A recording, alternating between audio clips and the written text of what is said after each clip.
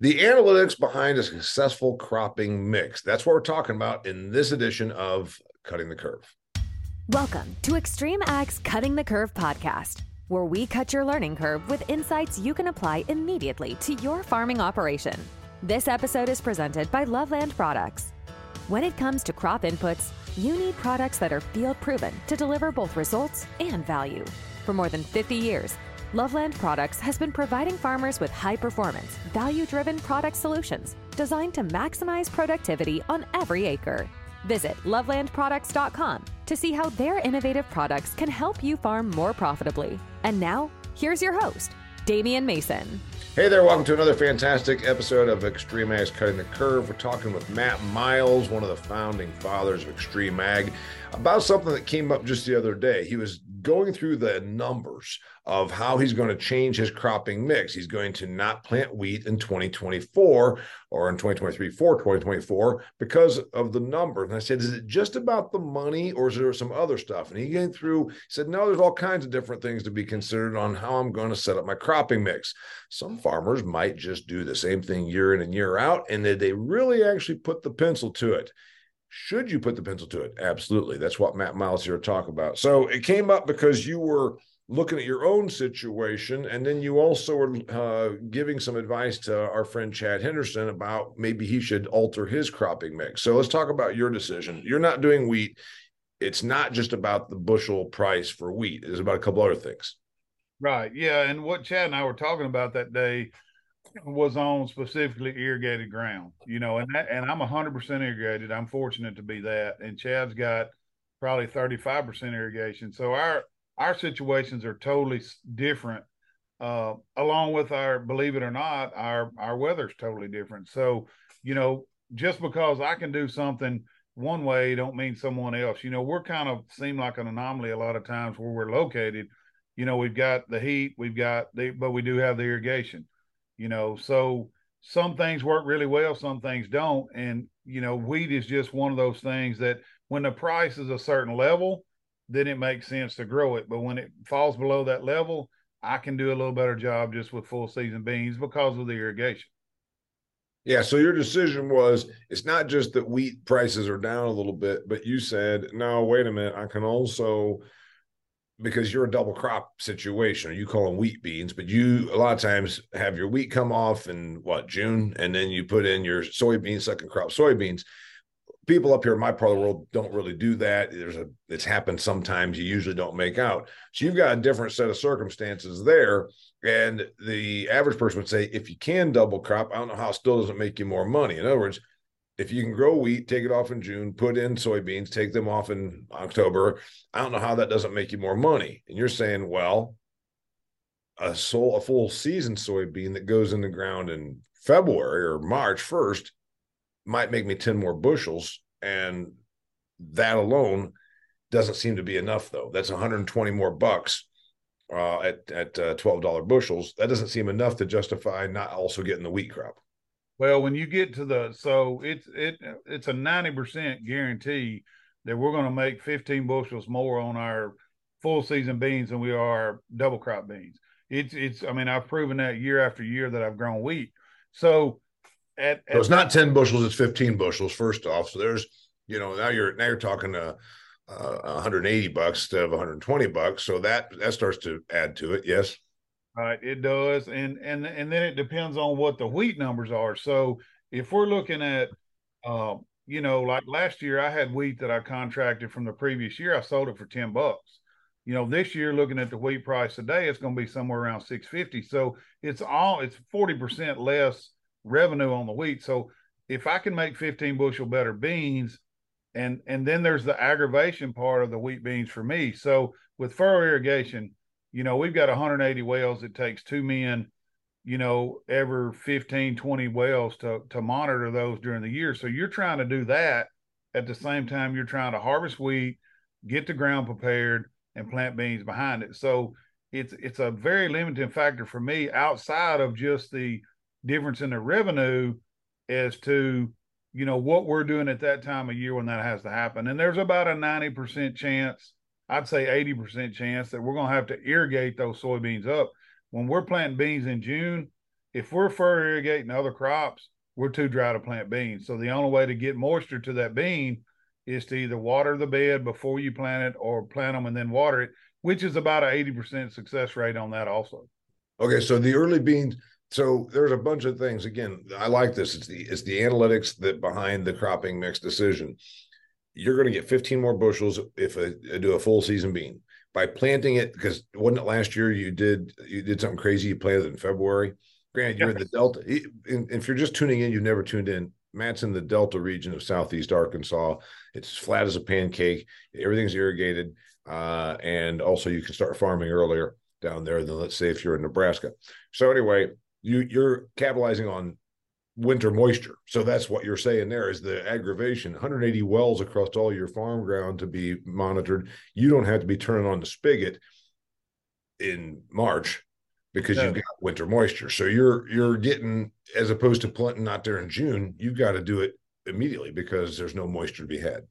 Yeah, we get actually we get about 56 inches of annual rainfall, and the majority of that's in the spring and the winter. So when, it looks like we get a lot of rainfall, which we do, but a lot of times we'll get 4 or 5 inches in the spring and 0 in June, July, and August. So that's kind of the caveat with us on how the moisture comes. And we can, there's never been a time in my career that I didn't have enough moisture to plant my spring crop. There's been very few times in my career that I had enough moisture to plant my double crop. So there we go, having to irrigate that up. And that's, they used to say you couldn't irrigate beans up, flood irrigate beans up. We've learned how to do that, but it's still about an 80-85% success rate of getting the stand that you desire. Well, yeah, what's interesting is the water's down in the furrow and the seed is up on the top of the thing. So it's got a long way to go to get to the water. If it's in June. Yeah, you've got to wick it up. So, that's a whole nother process. And if you let it stay on the non-germinated seed too long with the 95-degree temperatures, it'll rot it. Right. And that's one thing that we've seen is if you're going to irrigate beans up, so our soil temperature will be somewhere between 90 and 95 that time of year, soil temperature. So you're putting a bean, just like if you cover yourself up with 95-degree sand, you can imagine what it's going to do to you till you get your head out of the sand. Yeah. Same thing with soybeans. So it's laying there in an extremely hot situation. Then you put the water on it. Well, as you're irrigating those beans up, if you get any kind of rain from above, it's going to rot them. I mean, I did it this year. Right.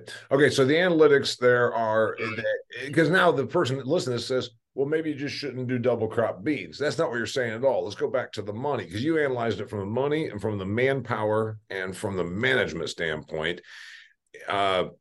If wheat were $1 more a bushel, you would probably say, I'm going to still do some double crop, right? Yeah, a certain portion of it, $1 to maybe $2. It's gonna, of course, I'm lazy, so wheat looks really cool in the winter when you're through with your other crop. You've got these big wide drills, and you go out there and you drill you about 800 to 1,000 acres of it, and then you're like, oh shit, now I've got to plant beans behind this when I'm trying to do all these other things. The money will vary, but we have more money in a double crop bean than we do in a full season bean.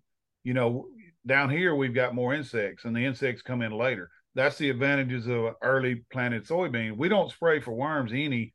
I say any. 95% of the time we don't spray for worms on our full season beans, because a worm likes to land and lay its eggs in a non-canopied situation. Well, by the time the worm flight gets here, we're canopied on our early beans. So where are they going to go? They're going to go to the double crop beans and the late planted beans. That's where you're going to have your worm sprayings. Irrigation, I was looking at this with Chad earlier, and like I said, we probably need to talk about Chad's situation because it's totally different, even though we're fairly close. We're both in the south. But I'll at least have one more irrigation in those soybeans, because if I'm not irrigating them up, the minute I get them up, I've got to irrigate them. Yeah, right. So the thing is, and you talk about the money, there's not really your water. You're not paying for water, but you're paying to run the pumps, and you're paying to have the people monitor and manage it. So it's not like the water has a cost, but the getting the water and managing it has a cost. All right. So Chad's dry land, except he's about 2/3 dry land, 1/3 irrigated, and you were he was doing what we're all about, extreme ag. You were comparing information and opinions on how to do something, and you said, I think you should just probably go with full season beans and not do the wheat. And he said, Well, under irrigation, but we started talking about non-irrigation. If he went with full season beans and no wheat, you're pretty much guaranteed a wheat crop. You plant it in the winter, yeah, you're going to get moisture, you're going to normally get the weather that you need to make wheat. So you're pretty much guaranteed a wheat crop because of when you plant it down here. yep, You're not guaranteed a soybean crop on dry land. I mean, I've literally had my yield monitor say yield is too low to read on dry land soybeans. We've made anywhere from, like, this year specifically, we would have probably made 5 to 15 bushel an acre, probably more in the 5 range because of the late weather we had. mm-hmm. Chad made 50 plus. Yeah. And so he's able to do that. His weather's a little bit different, and he's got the wheat crop. If I was dry land, I would have to plant wheat. There would be no choice. Well, that's because because you guarantee revenue. But yeah, Right. the idea you're saying in your part of the world, if you're non irrigated, if it's dry land, is that a full season bean that still only gets you 5 bushels? Oh yeah, yeah. Anytime you plant them, depending on the weather. Now, I have made the highest I've ever made on a dry land bean in my life, in my career, is 50 bushel, and I thought I'd set the world on fire. Yeah, Making our weather patterns change some. If you got a dry land bean in when I plant my full season beans, you're probably looking at 20 to 25 bushel. This year wouldn't have been that. So it's very risky on what you're going to get. Well, Chad's going to get that wheat crop no matter what. And then he's going to come back and get a bean crop. If he plants his beans and they just completely burn up, well, then he can stop at some point in time, say, this is all the money I'm going to spend on them. right. So, and another thing too is we're 95% share rent. So the landowner is going to get 25% of the beans and 25% of the wheat. So and they're going to get 25% of the full season beans. If you're cash rent, you're paying X amount of dollars an acre. That's fixed. Yeah. No matter what you plant. So that's another place where I lose money, when I'm doing wheat and beans, is there's a share rent on both crops. Yeah, right. So the person that's paying cash rent, if you get 2 crops, or Chad likes to talk about getting 3 crops in 2 years, and that's right. You get 3 crops in 2 years, and you only paid cash rent twice. So basically, one of those crops, you didn't have to pay cash rent for it. So there's an absolute analytics on that. Tell me about other ways you look at your analytics behind a successful cropping mix, because this is just talking about wheat and beans. I want to know if there's other stuff. Before you do tell me that, I want to remind the listeners about money and fertility. You want to save money on fertility without sacrificing yield. Why don't you harvest last season's nutrients for next season's crops using Extract from Loveland Products? Go to lovelandproducts.com to learn more. Loveland Products, great products like Extract, Titan, Terramar, which is helping you with stress. Go check out lovelandproducts.com. Anyway, so this is the equation you keep using on the wheat and the soybeans. And so you've already made your decision. You just told the guys, I've got seed treatment for wheat. I'll send it to you. I'm not doing any wheat next year. You made the decision. Is there anything that would happen? Here we are recording this the 3rd week of October. Is there anything that would happen between now and Thanksgiving where you say, you know what? I changed my mind. I'm going to go and if wheat ran up $2 somehow crazy, I don't know, war in Russia, would you say, I'm changing? And could you still do it? Yeah, I could. Probably would be a little late. I would like to make that decision by November the 15th. We have to plant later anyway because of what they call barley yellow dwarf, which is aphids basically getting on the wheat in the early stages of the year when it's still warm, and then it puts a virus in that plant. I know you've talked to Johnny Varell about that, before. So we have to be later anyway. Now you get past November 15th, that price would have to be, pretty good. Probably at least $2 for me to do that. Now I don't know what word to use. I'm not going to use the word I want to use. I'm very specific about my rotation. We're blessed to have, multiple crops we can grow.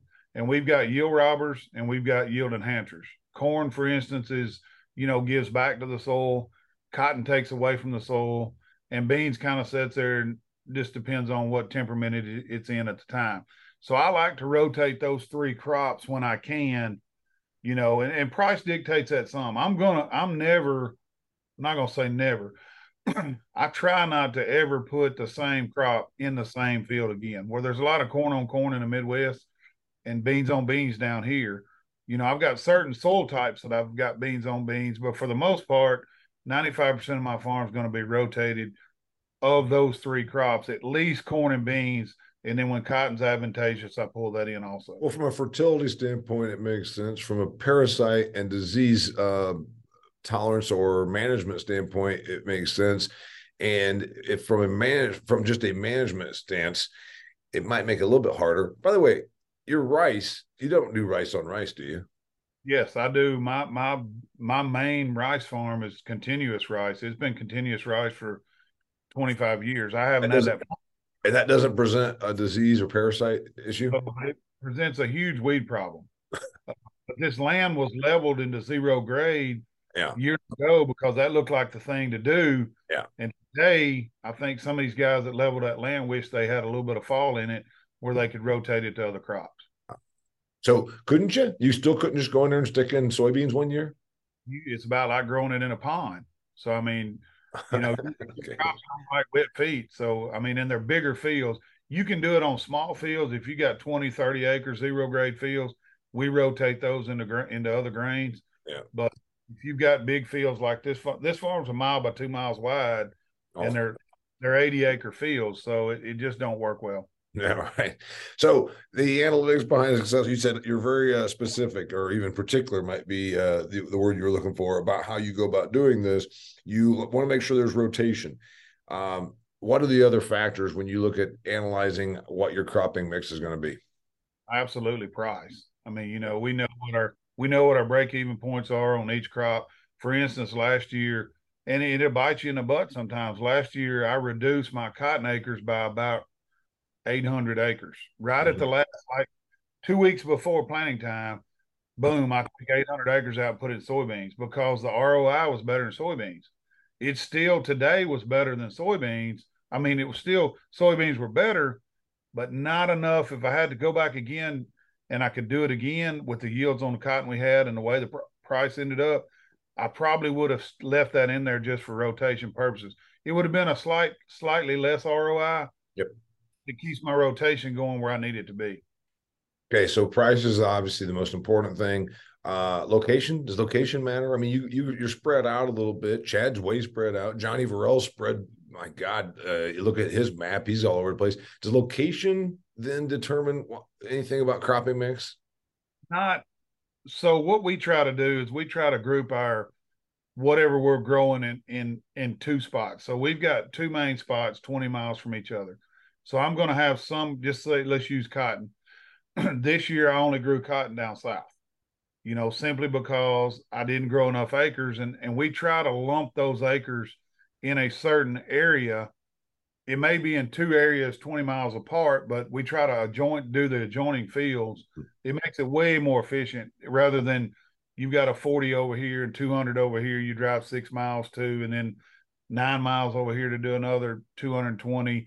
We try to keep those in blocks, and our landowners work with us really good to do that. Speaking of your landowners, you told me once that because you do stuff on shares with the land that you don't own yourself, that they always wanted cotton because cotton was king. Cotton was the cash king. Cotton made more money. How do you manage that? The analytics of cropping mix, it seems to me that every one of your landlords would be saying, Matt, you can do whatever you want as long as you plant cotton. But that's not what happens.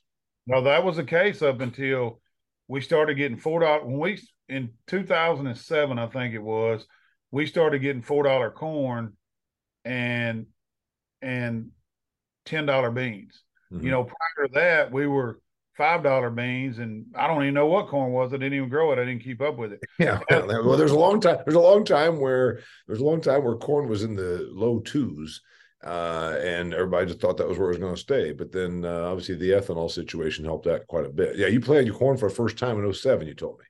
Yeah, that's right. So we're relatively, early corn growing people.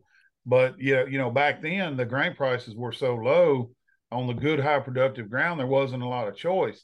So a lot of these landowners either own gins or own portions of gins, or, I had one landowner passed away and left the the ground to his children. And before he passed, and this was back when his statement was true then, whatever you do, make sure we plant cotton on that good ground. That was on his deathbed. Okay. So fast forward that 10 years, cotton's not profitable. To talk those siblings out of cotton when their dad was on his deathbed. I mean, it's almost a political type deal in agriculture. Right. Well, we don't manage that up here, thank goodness. The analytics behind a successful cropping mix. So you went with the Chad, you ran his numbers. What's your advice to somebody when they say, I'm not sure I'm doing as good a job? I think it would be reluctant, just like those siblings that didn't even want to think about going against what daddy told them to do. I think that a lot of farmers are going to be reluctant to even question their cropping mix because they're convinced, it's like, oh, I'm sure I must be doing it right. This is what I've always done. But there probably is money they might be leaving on the table. So what's your advice on how to go about doing that? Just run the numbers. I mean, run the numbers. You always, it's all a mathematical equation in agriculture. You think that, okay, let me ask you this about the numbers. Do you think that most guys really do know their cost of production? Because I hear that at ag meetings all the time. Know your cost of production, know your cost of production. You say, well, my cost of production is going to vary with yield. That's the first excuse. My cost of production on a 80 bushel soybean crop is a hell of a lot less than my cost of production on a 60 bushel yield of soybeans. Yeah, well, I mean, in all honesty, your cost of production, you're going to have a yield goal. Yeah. And so you're going to have that number in there. You're going to have that number plugged in there for that yield goal. And you got to look at the numbers.